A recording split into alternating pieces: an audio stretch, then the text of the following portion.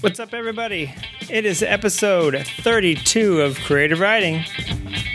I'm your host, Nikki Ballsacks, Buck Roller, Moff Gergerod. This week, we're going to talk about mountain bikes. That's it. Just mountain bikes. Hey, boils and goyles, ladies and joims.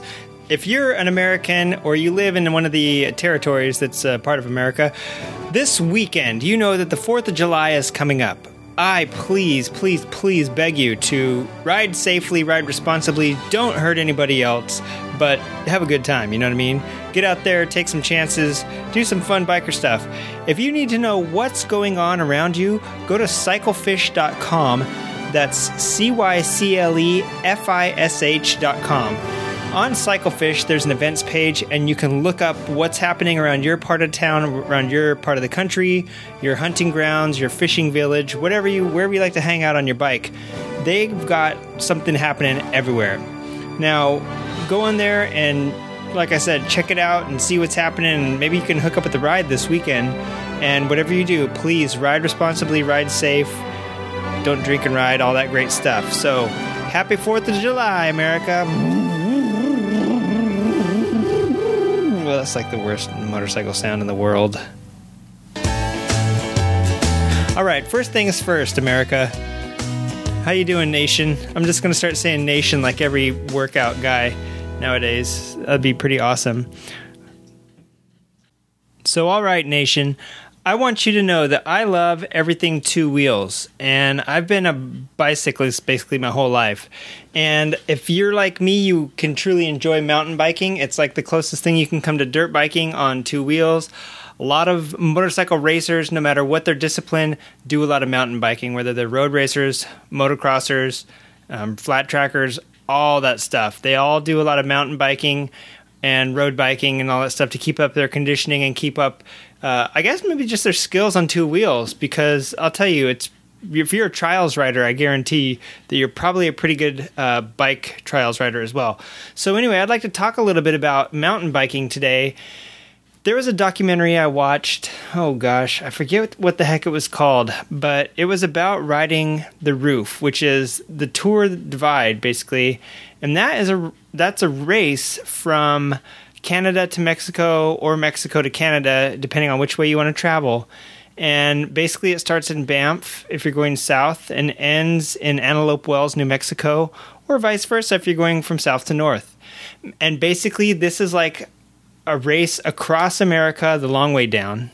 And if you were Ewan McGregor and Charlie Boorman, but in much better condition, you could do this. I don't think they would have been able to do this. This is tough enough for them to do stuff they did on motorcycles. So this is something literally you're by yourself.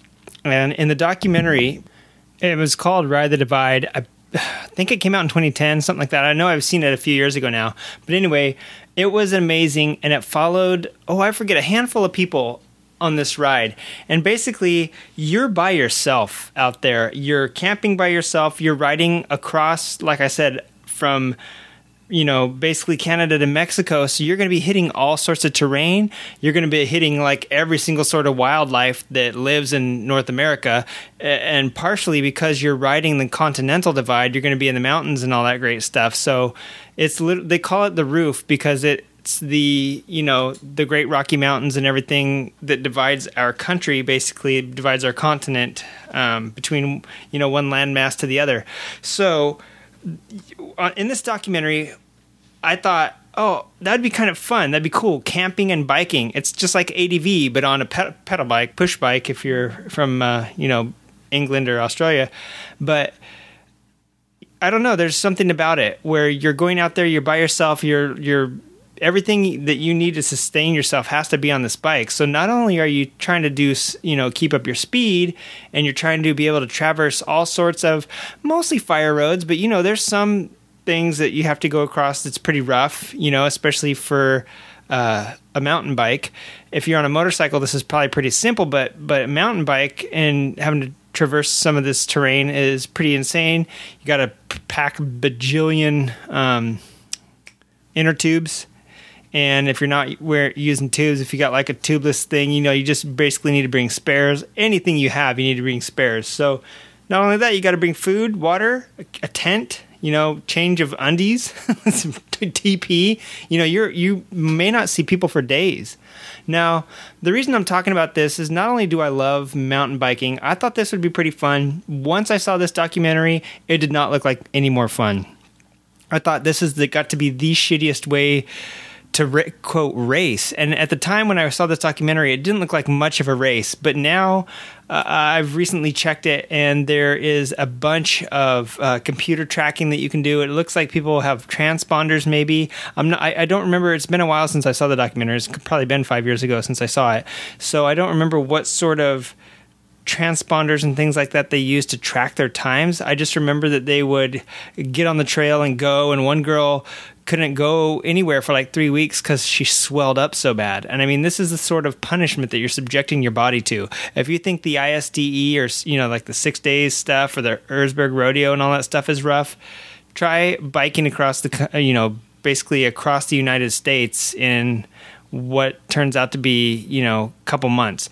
So the reason I wanted to bring this up is we all know the Isle of Man just finished recently, and there was somebody absent this year that has kind of like the face of the Isle of Man over the past couple of years, and that's Guy Martin.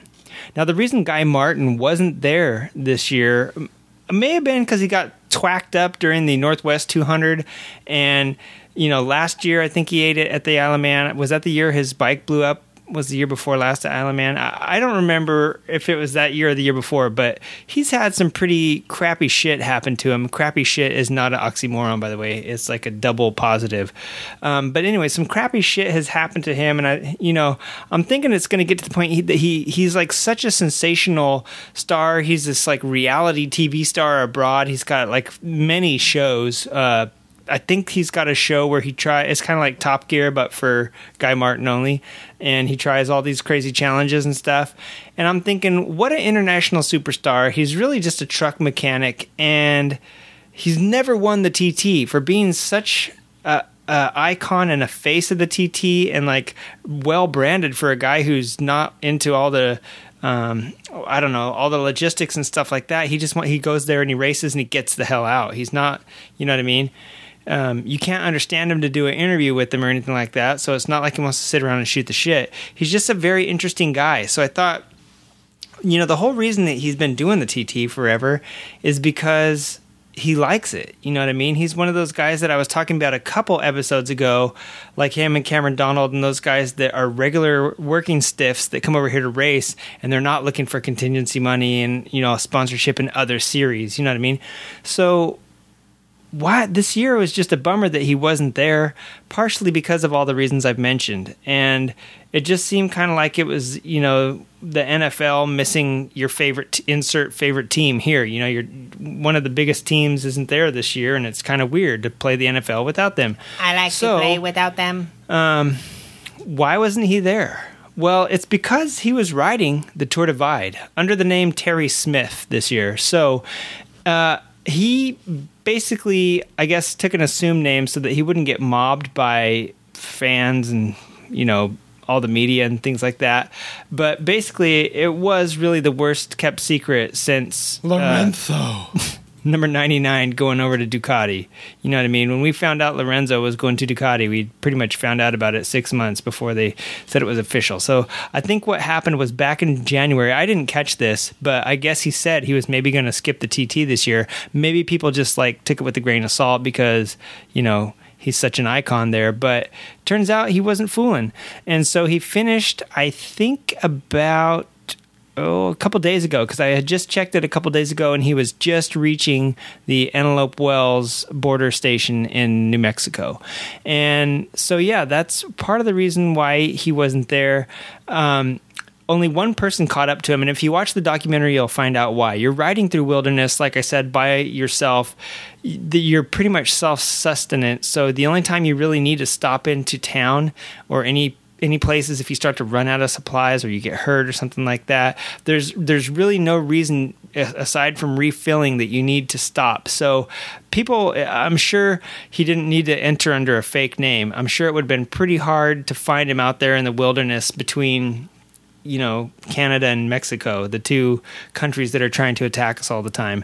So basically, he entered under a fake name, and that was kind of silly, but he did this thing, and basically, I think it took him 18 days, I want to say, and he got turned around a couple times, he said, and it's a 2,712 mile race, although somewhere I saw that it said closer to 2,800, but that's close enough. That's, less than 100 miles off. So basically, he said he got turned around a couple times because he was using old maps, and he's sure that he added extra 100 miles because of it.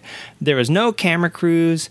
If you actually get outside help, you get disqualified. So that was part of the reason why he wanted to be anonymous. But like I said, you can't find him. It's hard enough to, obviously, for him to find his way onto the right track. So I don't think anybody else, that actually knows the track would even be able to spot him, even if they knew exactly where he's going to be.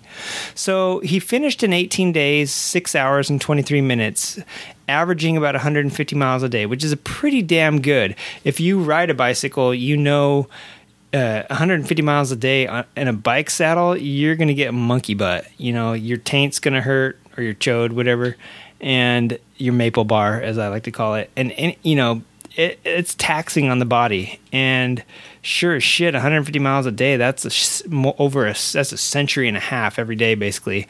So, congrats to him. Another Englishman actually won doing it in 13 days, 22 hours and 51 minutes. So just under 14 days or 2 weeks, or a fortnight if you're in that part of the world. And so basically, I thought that was pretty amazing to ride from Canada down to Mexico in 2 weeks. Shit, some people take a summer vacation and can't make it across America from California to Florida in 2 weeks, road tripping it. It's like, hey man, it's not enough time to enjoy ourselves. We gotta turn around. It's like Boomhauer, So anyway, I just thought that was super interesting. The reason he was not at the TT this year was because he was doing a little bit of push biking. And if you watch the TT, you'll see him in the pits all the time on his mountain bike, so it should be no surprise that he enjoys the two-wheel life.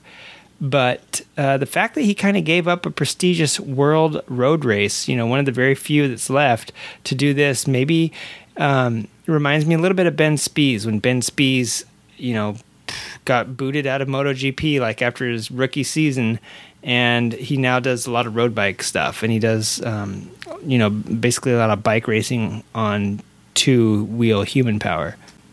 So they caught up with him at the end of the race at the U.S. Customs and Border Protection Station in New Mexico, and they asked him what he thought about the Tour Divide. He finished it in a little over 18 days and 6 hours, and he described it as the toughest thing he's ever done, saying it was bloody brilliant.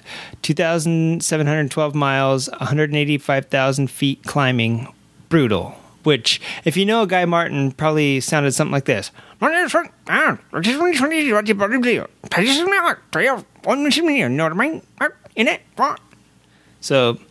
yeah, the little woodchuck on crack cocaine did it. And there's a couple pictures of him you can find online. You can see how his bike's kitted out, which is really cool. It's very minimal. It's funny to me that ADV guys pack all these panniers and side cases and top boxes, and then load the tank bag on top of that, and then some other shit on the side. And this guy rode from fucking Canada to Mexico, and if you look at his bike, it's literally shit you could probably fit in a backpack, and that includes tent, some food supplies, 2 bottles of water, and all of the spares that you're going to need, like spokes, chains, inner tubes, grips, fucking undies, what's that shit called? Diaper rash cream, all that great shit. So, and I'm sure extra socks and all that, so your feet don't get jungle rot. And it basically fits under a bag on his handlebars, and it's super, super small. So, all you ADV guys with your gigantic Tiger 1200s and Ducati Multistradas and GS R1200 GSs, you can suck it, because Guy Martin did it on a bike that probably weighed about 20 pounds. So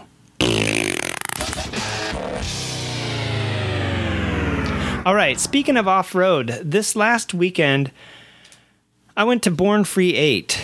Now, that's not really the off-road part. What I did the next day was go off-road. My buddy wanted to meet me for test out his new FJ, grab a beer, and do a little bit of bro talk. So that's exactly what we did. Where we met was Wildomar, and that is between me and San Diego. He lives in San Diego, I live in the LA area, so we met up halfway in between. Wildomar, right? So we get out there. I'd never been there. He'd never been there. We follow, I was using Waze and he was using Google Maps. I guess they're both pretty much the same thing. We meet up in, I don't know what this is, Sun City, I'm guessing the place is called. But we start driving west out to the road to get there, and I said, it says there's a lot. It says there's a road to get there. There's a bathroom, there's facilities, yada yada. We get out there, and basically we drive through this crazy residential neighborhood that reminded me sort of like Rosamond when you're heading out to Willow Springs, and it kind of turns into winery, or actually vineyards and horse ranches. That's exactly what it reminded me going out here to Wildomar. And so we passed through all these gigantic horse ranches and rancho-style houses and stuff, and all this like empty property, and it's really beautiful out there, and a lot of wineries and this and that. And I'm going, oh, this is cool, We drive through all these neighborhoods, and then suddenly it spits us out onto this dirt road, and I thought, oh, cool, a groomed fire road, here we go. And we're headed down, and then it ends at someone's house. And just to the left of that was this basically like a motocross trail.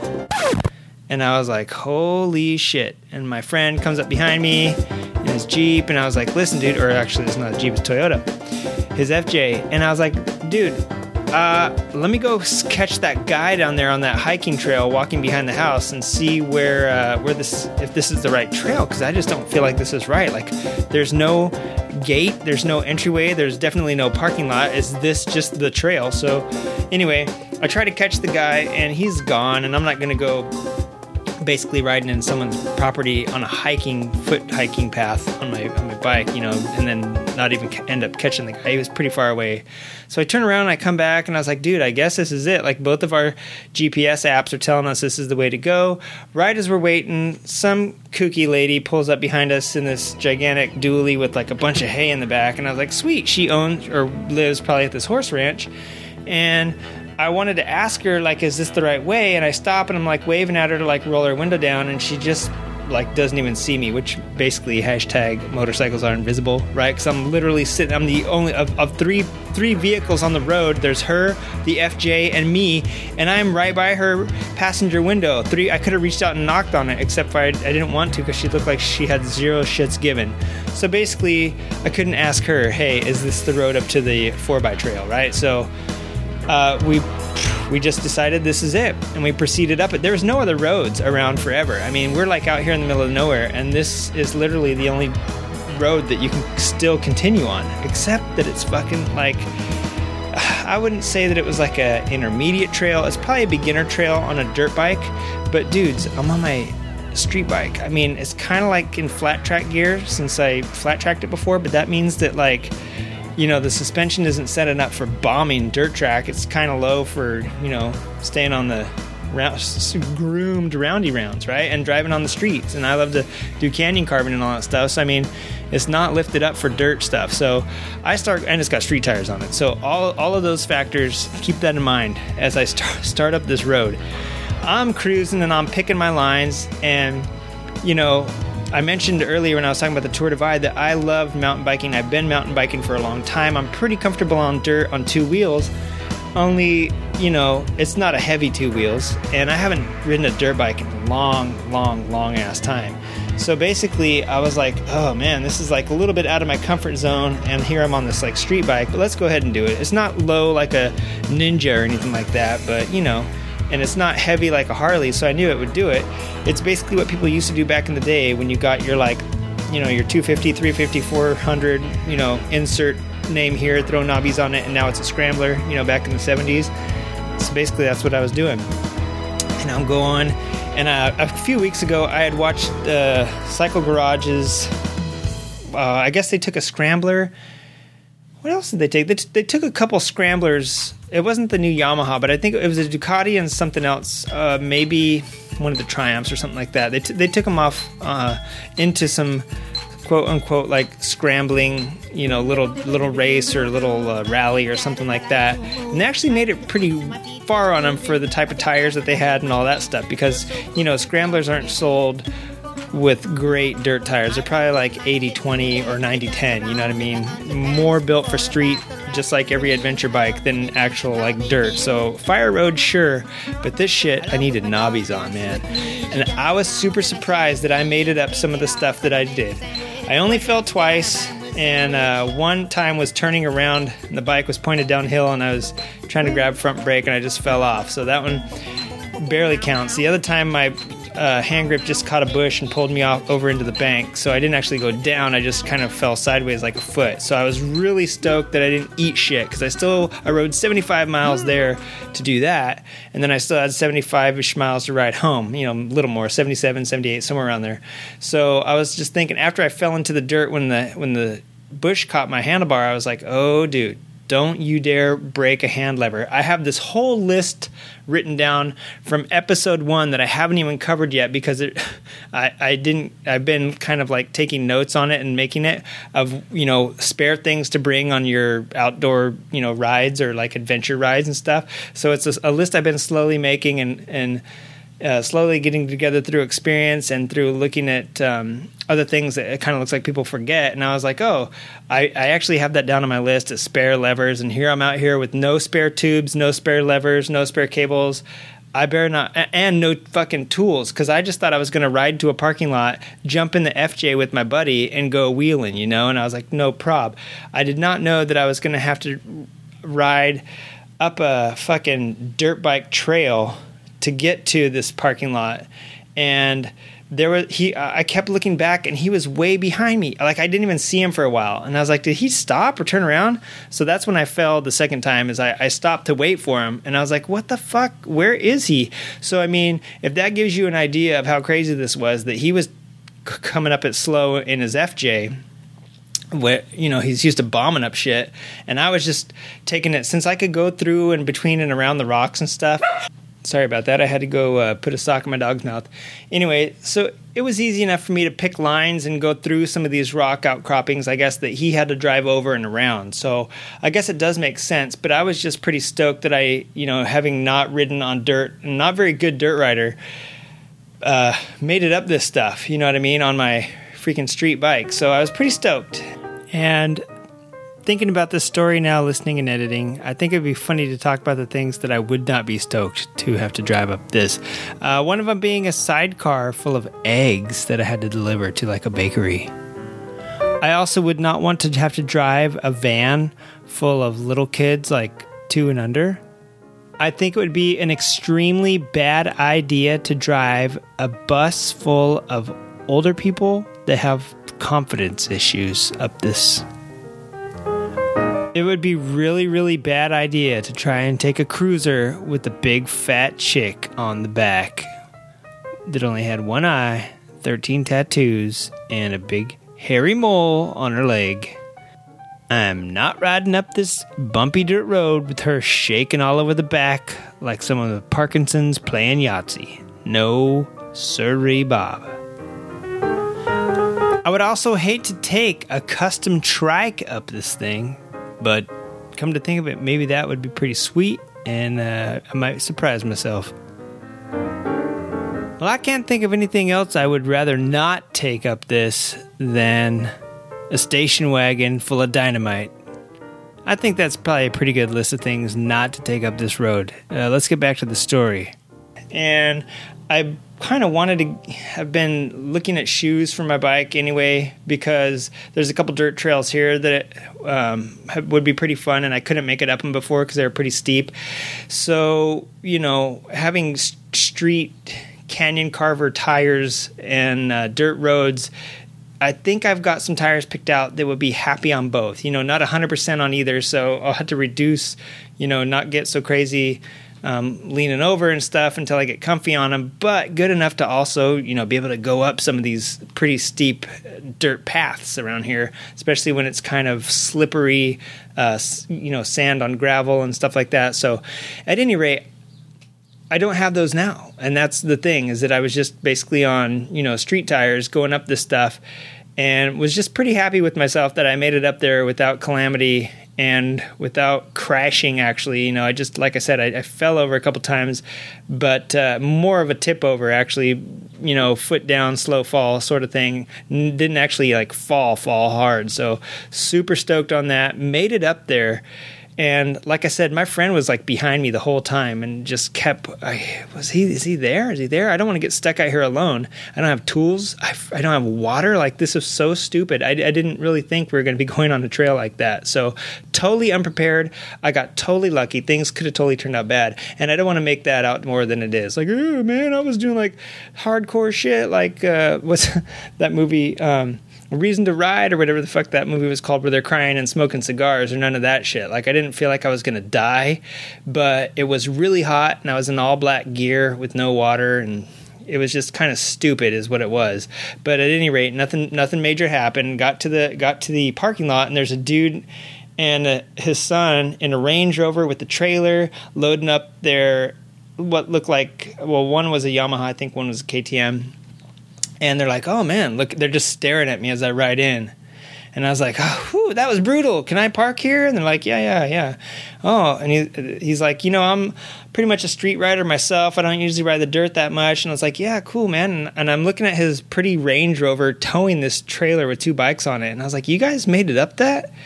You guys came up here? And he's like, yeah. And I said, you guys made it up the road that gets here? And he's like, yeah. And I was like, the one where you had to pass by a horse farm? And he's like, I don't know. And the son was like, yeah, we passed by a horse farm. And I was like, holy crap, I'm surprised that thing made it up here. That's great. And he's pointing to the road, and he's like, you guys came up that way. And I was like, no, I think we came from that way. There was, once we got to the park, there was 2 roads. One was basically a gravel dirt road that gets graded and thrown gravel down on it once in a while. And the one that we were on actually was a paved, I think, fire access road that linked up with that dirt motorbike trail that we came up. And that motorbike trail, it wasn't a fire road, because there's no way a fire truck could have made it up that, unless it was some crazy-ass 4x4 fire truck, maybe one of those forestry trucks that has 4-wheel drive. I don't know. It was pretty skinny road too, so I have really no idea. I think it was part of a trail. But at any rate, when we got up to the top of that, there was a paved road that was just as bad as a dirt road. I had to stand up just to keep from getting jiggled off my bike all the way down. So when we got there, and we're wondering if he got there that way, and he's like, yeah, you came up the same way we did. And I said, oh shit, dude, that's crazy that Range Rover made it up that thing, towing a trailer with 2 bikes. I felt like such a twat. And so when they left, they turned left out of the driveway. And I was like, no. That is not the way we came in. We came from uphill, from upright, where the road up there ends and these dirt trails start. So when I got home, and then, when we went froden and everything was fun and cool, and bashed my bike on the shit like crazy, and finally got in my friend's FJ. We drove around, did what I said, did some beer and some bro talk and some sweet wheeling. Got back to the parking lot. We left out of there, and I realized that they had gone left, so we had to go back the way we came.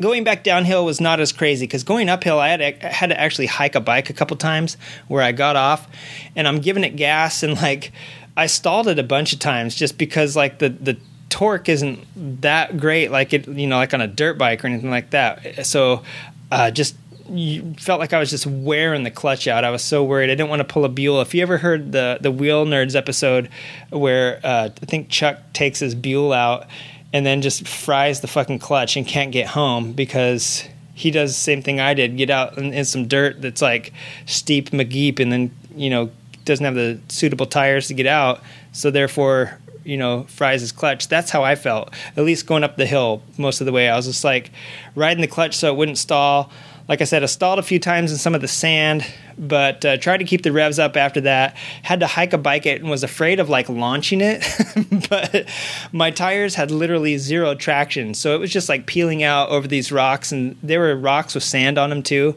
So I was basically giving it like first gear, almost full throttle, but walking next to the bike, and it wasn't really going anywhere. I was pushing it up as I was giving it full throttle, and it was barely going up. And then all I needed it to do was just get a little bit of traction and wheelie out of my hands. That would have been so fun. But at any rate, that didn't happen. I was pretty cautious about it. But there was actually, one place going up some rocks that on a dirt bike probably would have climbed up them no prob.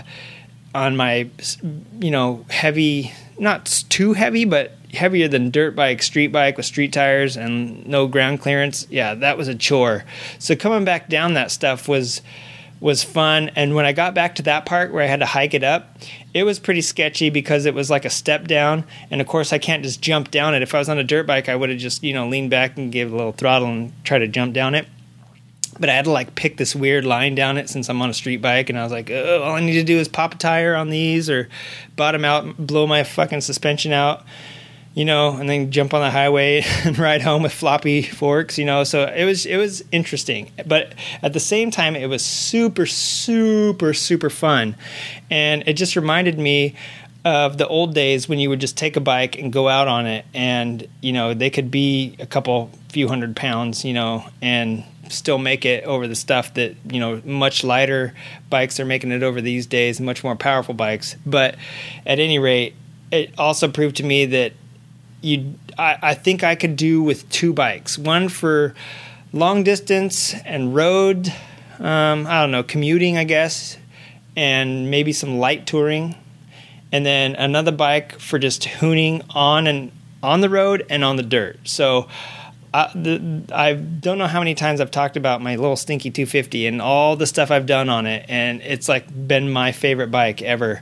And basically, I can't take a bigger bike. Getting my 550 up there would have just been stupid, and it would have just been taking like a Harley Street up there, basically.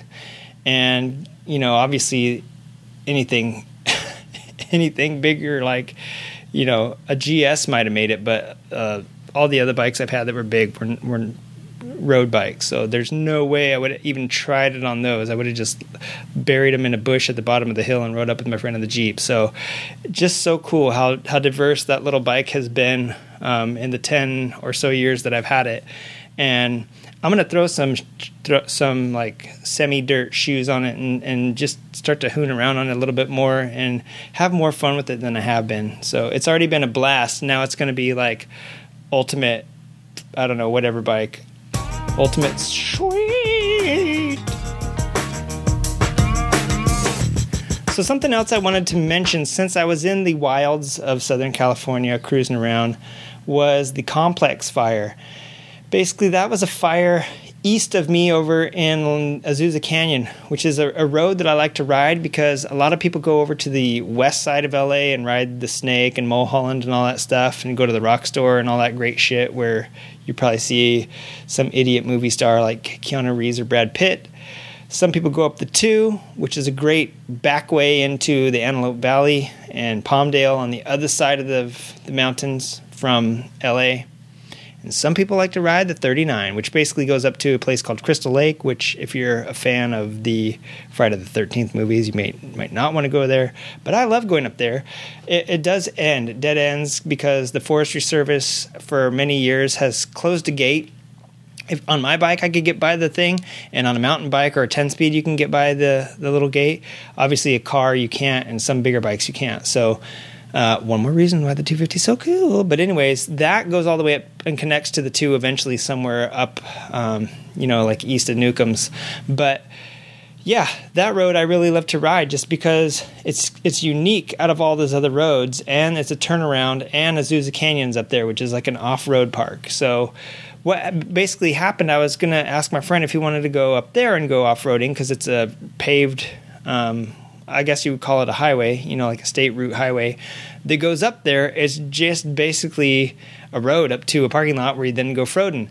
And so we were going to go there instead of Wildemar, but the complex fire had shut it down. Apparently some guy, I just learned this today on the news, that he crashed, a 56-year-old guy.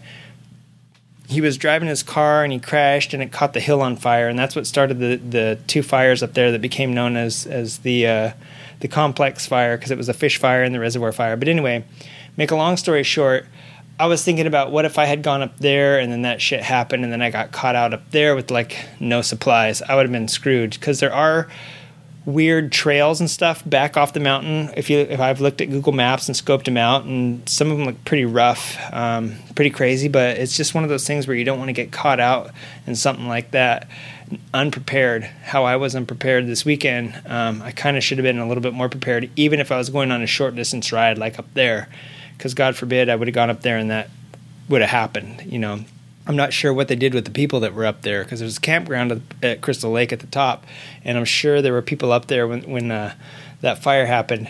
They had to come down the road that was burning to get out of there. So I'm not 100% sure what they did with those guys, but thank goodness everything turned out okay, and it's all 96% contained right now, so that's all good and good to go. Before all this happened, before the off-roading, before the Tour Divide, and before the hill, after the hill caught on fire, I went down to Born Free.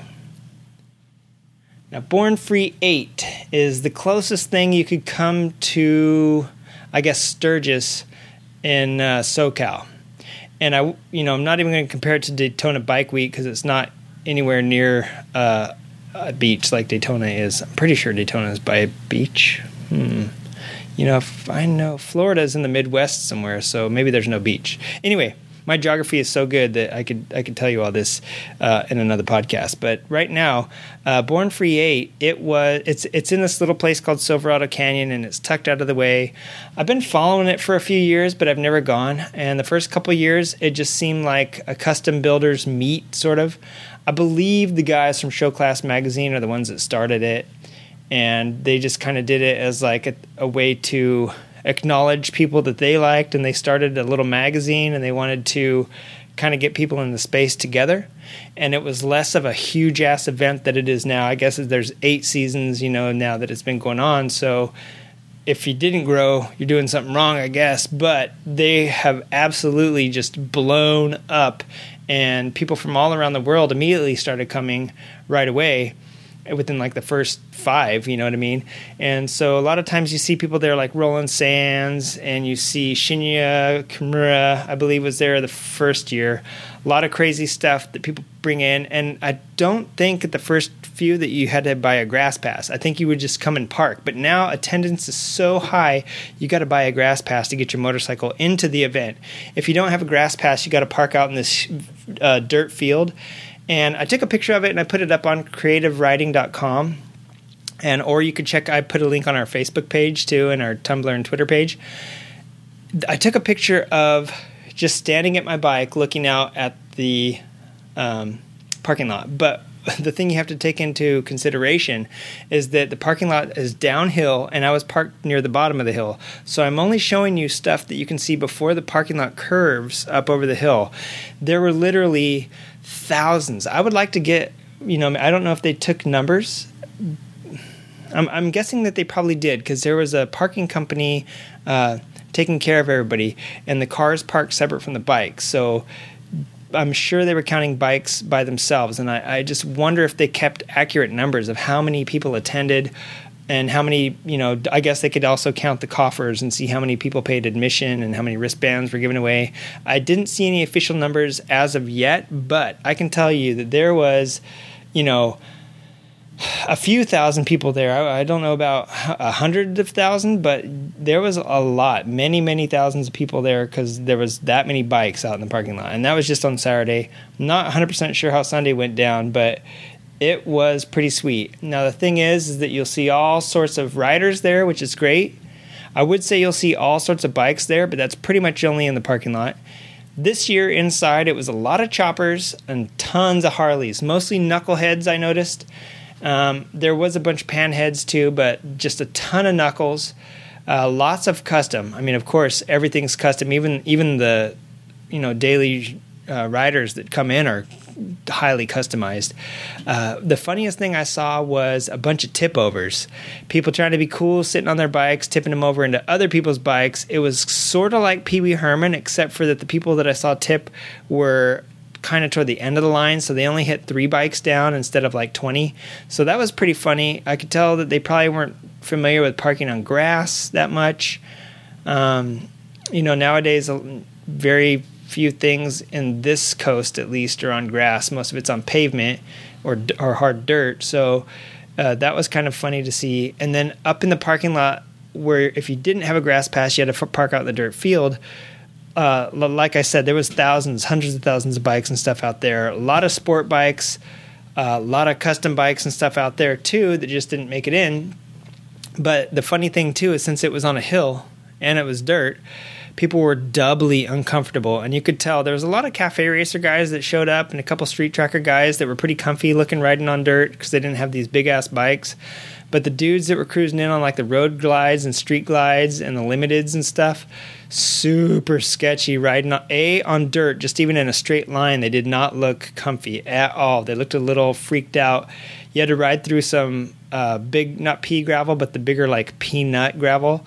And when the tire would wiggle a little bit, they just look so sketched out. So it was kind of funny watching those guys cruise these big giant land ships just to park. And then once we got on the parking lot and it turned out to be a hill and dirt, oh my God, you could just see brown marks appear in their pants. Like, this is not my wheelhouse, you know what I mean? So it's kind of funny thinking about that, wheeling these big ass cruisers through some dirt and especially parking them on a hill.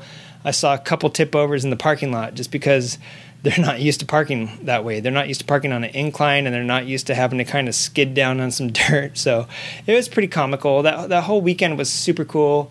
Met up with the small production crew for the Motorcycles and Misfits podcast, namely Mike and Mary and Rebecca and Jake.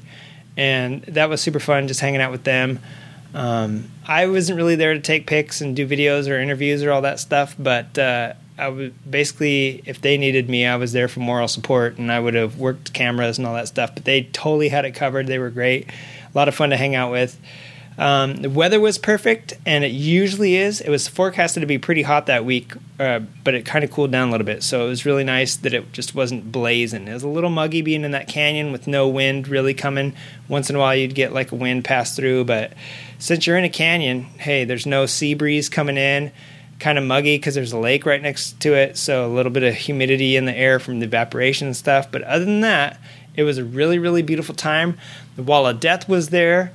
They had their Harley up on this platform on rollers. Actually, I think it was an Indian, and it was way up on rollers. God, it had to be like 25 feet above the crowd.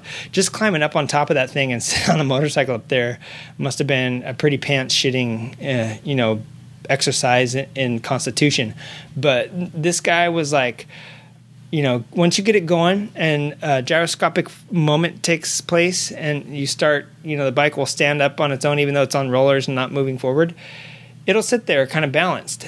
And he was standing up on it, standing up on the seat, doing the Pee Wee Herman with his legs out to one side and his arms out the other, like laying back on it, like he's napping on it, all this shit while it's running. You know what I mean? He had the cruise control kicked in. This thing is running 25, 30 feet above the crowd, and he's just doing some tricks on it. And I don't know how he got it off. I don't know how he got it up there. They get some really strong motherfuckers must have carried it up there, and then he just jumped it off maybe after the show was over. I have no ideas, but it was cool however they did it. So that was right outside the Wall of Death, and then you could go in. I think you had to pay to see the Wall of Death, so I wasn't into that, because then you also got to like hang $1 over the edge so they can grab that. So I'll watch it on TV. But anyway, yeah, a lot less cafe racer shit that used to be there. Like Roland Sands always brings some really cool racers, and he brought like a little 125 racer there. I think last year he brought a 2-stroke Attack there that was maybe a 500cc. So he was bringing some small displacement, pretty cool little road racers in there for a while. But like I said, now, and there used to be a lot of CBs and just weird weird bikes that are from other countries and diesel and all that shit. But this year it was really, really, really chopper centric and really Harley centric. So Indian was there, Roland Sands was there, and most of them had flat track shit, and most of them were there as a vendor, not as a show bike. So it was kind of interesting to see that dynamic where they're not showing up so much for fun anymore as they are to market some of their shit and show off some of the stuff that they do with their custom parts. So that's still cool. I mean, it's still cool that you get to see that. But I could tell you that Choppers and Hooligan class was a pretty big presence this year. So that kind of leads me to another thing that I wanted to say about the Hooligan class is that I've been listening to a lot of podcasts lately and a lot of radio shows that have been discussing the Hooligan class. And I really want to say that if it were not for Roland Sands and the Hooligan class in general, I really don't think it's kind of like a chicken and an egg thing. Like, I'm not sure now what came first, the street tracker craze and then flat tracking, or flat tracking and then the street tracker craze. I kind of feel like for a while I saw mule street trackers and they blew me away. And there was a lot of Triumph street trackers that I'd see and they blew me away. And this Hooligan thing has really only come since Roland Sands partnered with Ivy League in 2014. So I kind of feel like the tracker thing came first as a style and something that people have always liked on the fringe, and the cafe racers were kind of looking for something new. But now it's just going nuts. So I think that that's cool. And like Jared and Nicole Mees said, it is bringing people to the flat track arena, kind of like, I don't know how NASCAR got so many people to like NASCAR, but like I said it was either the last episode or the episode before, that it seems to kind of ebb and then flow. Flat tracking is enjoying the custom scene as well as enjoying the Hooligan class, which is bringing more people to watch flat tracking. Speaking of which, I believe it is time for me to tell you what's coming up in racing events this week. July 1st and 2nd in Sturgis, South Dakota, there's going to be some supermoto racing.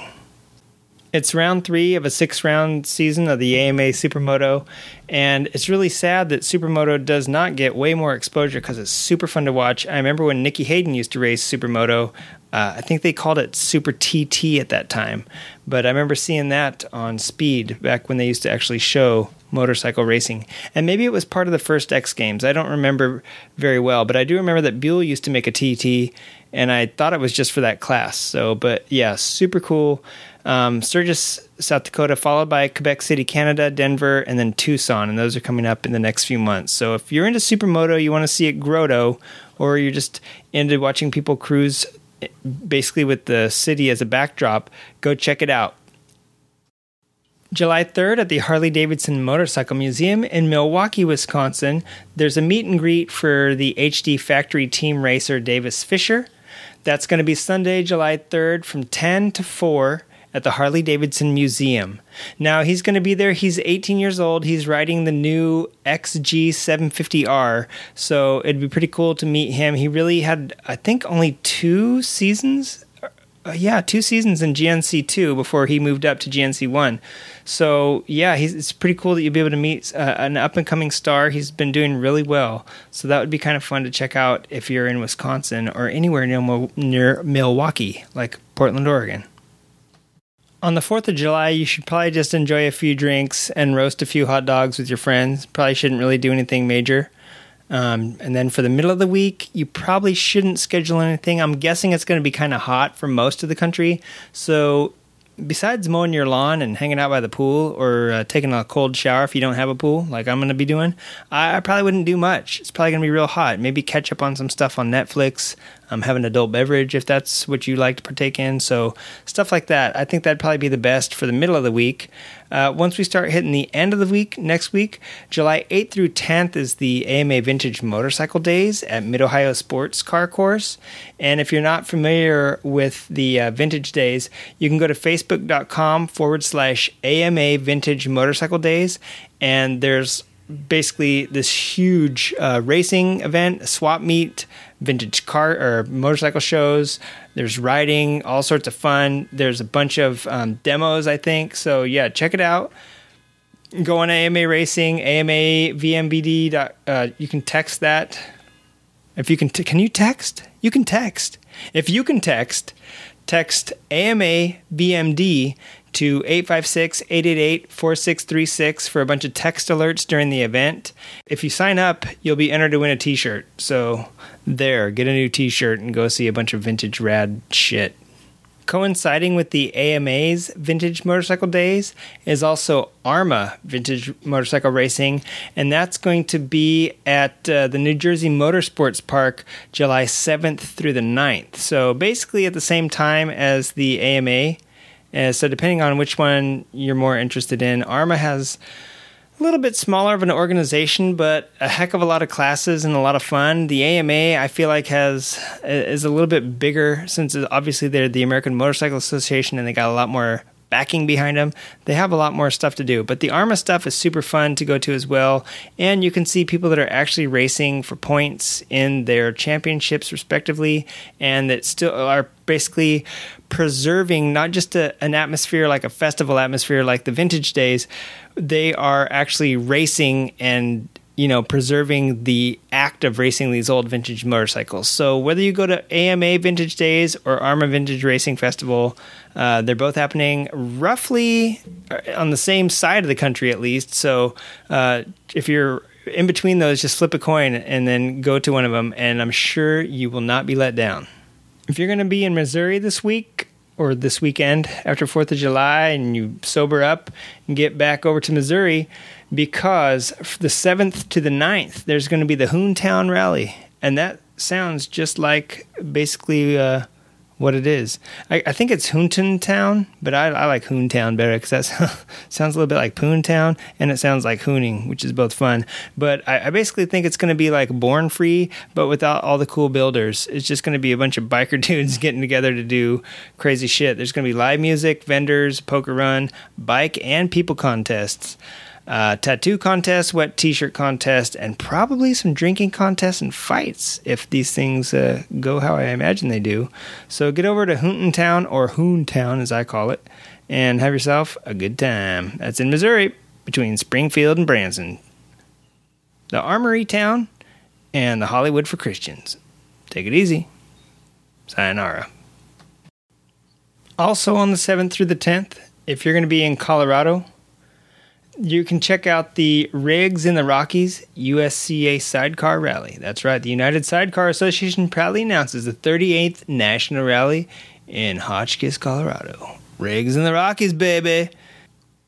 Oh, sorry, hipsters. There's a disclaimer here at the bottom. This is not for hipsters who want to show off their sweet, overpriced Ural rig or their Harley-Davidson one-off sidecar or vintage side hack racer. This is for actual people that have owned sidecars for the 38 years that this has been going on. So it says no waxed cotton, no flannel, no funky mustaches, no hipsters. Keep hipsters out of sidecars. Well, I guess they've been reading my blog.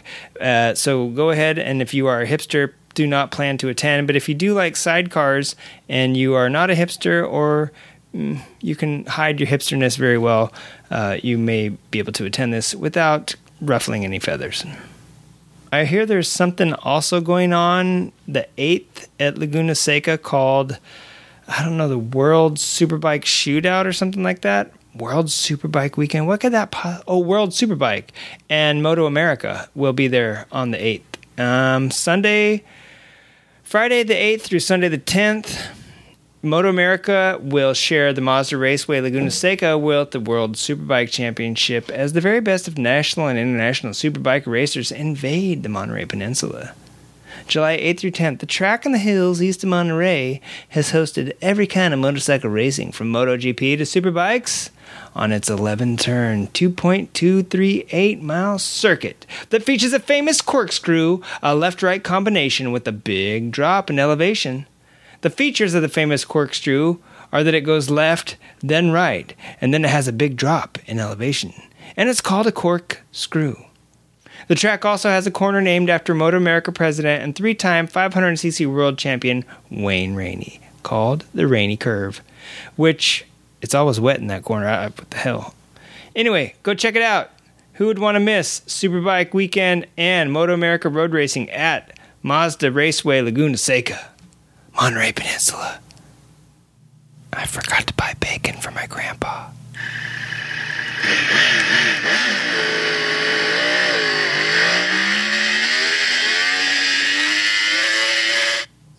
Also coming up on the 8th, who could forget our very own WIR Top 10 Bikes? Wisconsin International Raceway is going to be home to the RSD Real Street Drags contingency. They're going to be out there. I don't know what they're contingent over. I guess they're just racing for see who gets on top of that board, baby. Anyway, I know there's some down and outs. I think Mr. Singsheim's out. He won't be able to challenge. He may get booted backward. I'm not sure if he gets booted off the board. Oh, we'll have to watch and see. We'll have to watch and find out. This has got me on the edge of my seat now that I think about it, because a lot of people have been talking trash, but also a lot of people have been showing their cards lately. And so I don't know. I think Mankiewicz may end up on top. If she does, I demand that we call the series to an end, a final end, never to race again, and she goes out with the crown on top. But if not, there's always Preston Nipples, who can take the spot away from Dylan. No. Dylan's challenging Preston. Okay, so here's what's happening. Jake's in the number 1 and Michelle's in number 2. Dylan and Preston are 4 and 3. Chris is by himself in number 5. I guess this is a bye week for him. He's blown his engine, and Guy is down in 8th with no challengers either. So those two guys can drink beer and laugh at everybody while they blow up their bikes trying to climb that ladder. Dustin and Jason are 7 and 6, and Ryan and Terry are 10 and 9. With another Justin, I'm guessing this is Justin High down there on the bottom, or How. I'm sorry, I speak a different language where your last name is pronounced High. So anyway, all right, buddies. That's it for Wisconsin International's Top 10 Drag, Real Street Drag Bikes at Kaukauna, Wisconsin. International Race. Brain explode. On July 10th, if you're in the greater Los Angeles area, or if you're in SoCal anywhere and you want to come up here and hang out, there's the Los Angeles TT. If you've never heard of the Los Angeles TT before, you're really missing out. No, it's not a time trial, and it's not a tourist trophy, or any of the other glorious things that go along with road racing around a big city. No, this is the Los Angeles Taco Tour. It's for bikes that are 125 cc's or less, but if you got a bigger boik, just ask to join. They'll probably oblige. So they're going to meet up at 11 o'clock at Chango Coffee in Echo Park Avenue, Los Angeles, and kickstands up at 11:30. They're going to roll out to the taco spot on Colorado Boulevard in Los Angeles. Then they're going to hit up Trejo's Tacos in Brea Avenue. Then they're going to roll on down to Casitas Taco Al Carbone on North Victory Boulevard in Burbank, finishing up at the Cretans Clubhouse at about 3 p.m. So listen, man, this is going to be a taco breakfast brunch crunch munch a lunch, so you better pace yourself unless you want to be shutting your pants. All right. I retract that last statement. But anyway, there you go. There's a few things to hold you over for the next week or so until the month of July rolls on. We get some more flat tracking or road racing to watch. Flat track, AMA Flat Track is actually going to take a 4-week break, I believe, after the Lima Mile. And hopefully you can head out to Paris or City of Industry or anywhere else where they have some roundy round flat track racing, or check out flat tracking in your neighborhood. I know Chris Singsheim up in Wisconsin is going to be checking out some flat tracking this weekend at the Dairyland Classic, I believe. A weekend full of flat track and amateur and vintage racing over in somewhere in Wisconsin where there is some Dairyland. That's why they call it Dairyland Classic. So anyway, the AMA schedule will pick up again on 7:30 in Charlotte. So we got about a whole month, got a whole month of waiting for that to get back online. All right, and enough about what to do in the next month. Let's talk about what happened in the last month. So I wanted to talk about Pikes Peak because I had ranted on a little bit about Isle of Man. Now I really want to get into America's world-famous road race, Race to the Clouds. So if you didn't know, and if you haven't been keeping tabs, last year Don Caney rode the 156, the glorious 156. This year he was on another victory, but it was the Victory Impulse. So what happened this year? Well, if you watch some of the footage or have been keeping up with them, I believe they have a little feature on Cycle World that was following him through his preparation and then the race and then his actual results. I think there's probably even onboard footage. He had it in the bag. I'm pretty sure he had it in the bag. There was another guy named, I want to say Rennie Scraesbrook, who was on track to have overall, but he crashed, I believe, and it took him 20 seconds to get on and get back going again. But he was faster than Don Kane in qualifying, I think, or in practice. So it was like a toss-up which of them was gonna take it.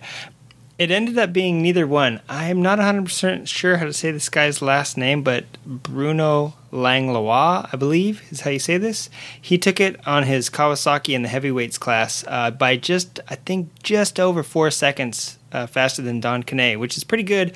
Don Kane apparently had a little bit of an off coming around one of the corners or something, got a little bit off track, got himself set back up, but lost a lot of speed heading into like one of the fastest areas of the track, I guess. So that happened, and I think he was the first bike on the hill also. So you got to imagine, cold tires, cold road. I know that there was snow. I saw pictures of snow in many of the competitors' photo shoots. So gravel, a little bit of wetness and runoff and all that stuff. So being the first bike on cold tires on a cold road probably did not help. I just checked, and he actually lost it in a 100-mile-an-hour sweeper approaching the upper gravel pit, which I'm not 100% sure where that is, but I think I know what he's talking about. Yeah, that is pretty nuts. So losing it in 100 miles an hour and going a little bit off-road and crossing the double yellows and a little bit of oil slick, not my ideal idea of a ride. But anyway, he made it all the way up. Jeremy Toye on the Victory 156 made it up, and Don Kane still had his P1. And then what happened was a bunch of red flags. And then I think the day warmed up a little bit and the road warmed up a little bit. And he held P1 for a little bit until Bruno Langlois, I believe is how you say this guy's name. It's Langlois? I'm 100% sure that's how you say it. Anyway, he came up. He was a former Pikes Peak champion anyway, and he came up posting a 10:13 to Don Kane's 10:17. So not too bad for electric motorcycle to, come in second to a Z1000, having maybe made just that 4-second mistake down there when he slid across the road at 100 miles an hour. So not too shabby, man. Pretty amazing what an electric motorcycle can do, and I'm so stoked. I said it last year that I was really keeping my eye on Victory. I believe that was podcast number 1 or 2 that I said that in, and it's turning out to be true. And I can't wait. Zeros are coming online. Victories are coming online. All this great stuff is going to be headed our way, folks. So I am super stoked. All right, well, it's an hour in. I think I'm done for today. Just kind of be a short one, not a bunch of rambling and blabbing. I try to keep it short, keep it concise today. And I guess I'm going to give you a little bit of a sorry list before the blooper reel. All right. Yep, that's my sign-off. Creative Writing would like to apologize to the following groups, people, companies, etc. Guy Martin, we are sorry. Cameron Donald, we're sorry. Fat chicks with one eye and a hairy mole on the back of a cruiser, we are sorry. People who suffer from Parkinson's and play Yahtzee, we're sorry. 56-year-old guy, we're sorry. Mike Hall, we're sorry. Wildemar, OHV area, we are sorry. Roland Sands, we're sorry. Shinya, Kimura, we're sorry. Show Class Mag, we are very sorry. Pee-wee Herman, we're sorry. People who tip their bikes over, we're sorry. Davis Fisher, we're sorry. Richard Pollock of Mule Motorcycles, we are sorry. Don Kane, Bruno Langlois, Keanu Reeves, Brad Pitt, Jeremy Toye, we are sorry.